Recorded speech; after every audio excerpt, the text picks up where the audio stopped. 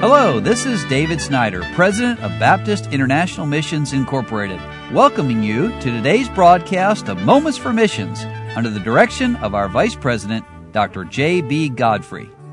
Brian Baggett, our military director, says that the mission objective for military ministries is this: to be ambassadors of the Lord Jesus Christ to our military personnel as well as to the nationals of their host countries. And below are two examples of the way the Lord is using BIMI's Division of Military Missions to reach people for Christ. And yesterday I gave one of those, and it was from missionary pastor now Jeremy Wright.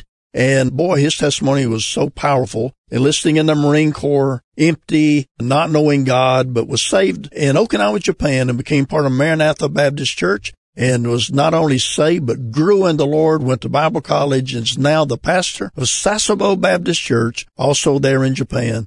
Well, today there's a second testimony given, and this is from Johanna Garcia, and she says, I was born and raised in Nepal.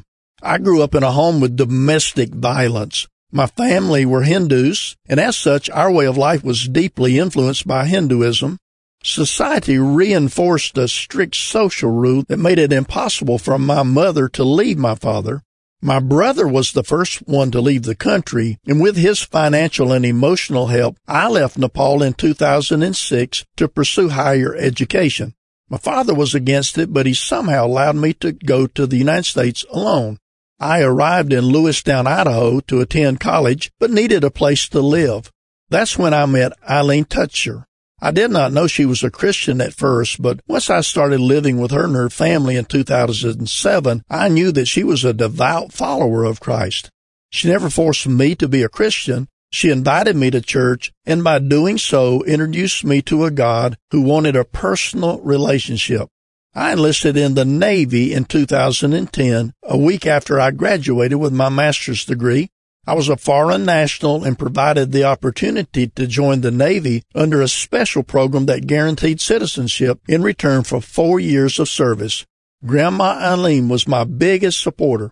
I got saved in 2010 at a church in San Diego.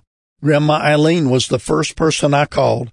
I thanked her for showing me the truth and introducing me to the Lord and Savior, Jesus Christ. Life has become incredible ever since.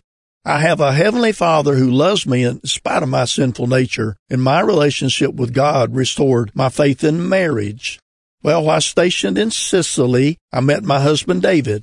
We attended Calvary Baptist Church, pastored by BIMI military missionaries Alan and Elizabeth Hamilton.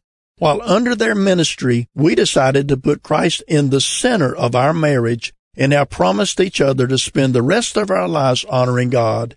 We endeavor to keep good testimonies to each other and to others, and to serve those in need. Currently, I'm stationed in Okinawa, Japan, where BIMI military missionary Stu Jellison is my pastor at North Shore Baptist Church. Well, just last year, the Lord provided BIMI's military ministry the opportunity to play part in the rescue from closing of Grace Baptist Church in Baumholder, Germany.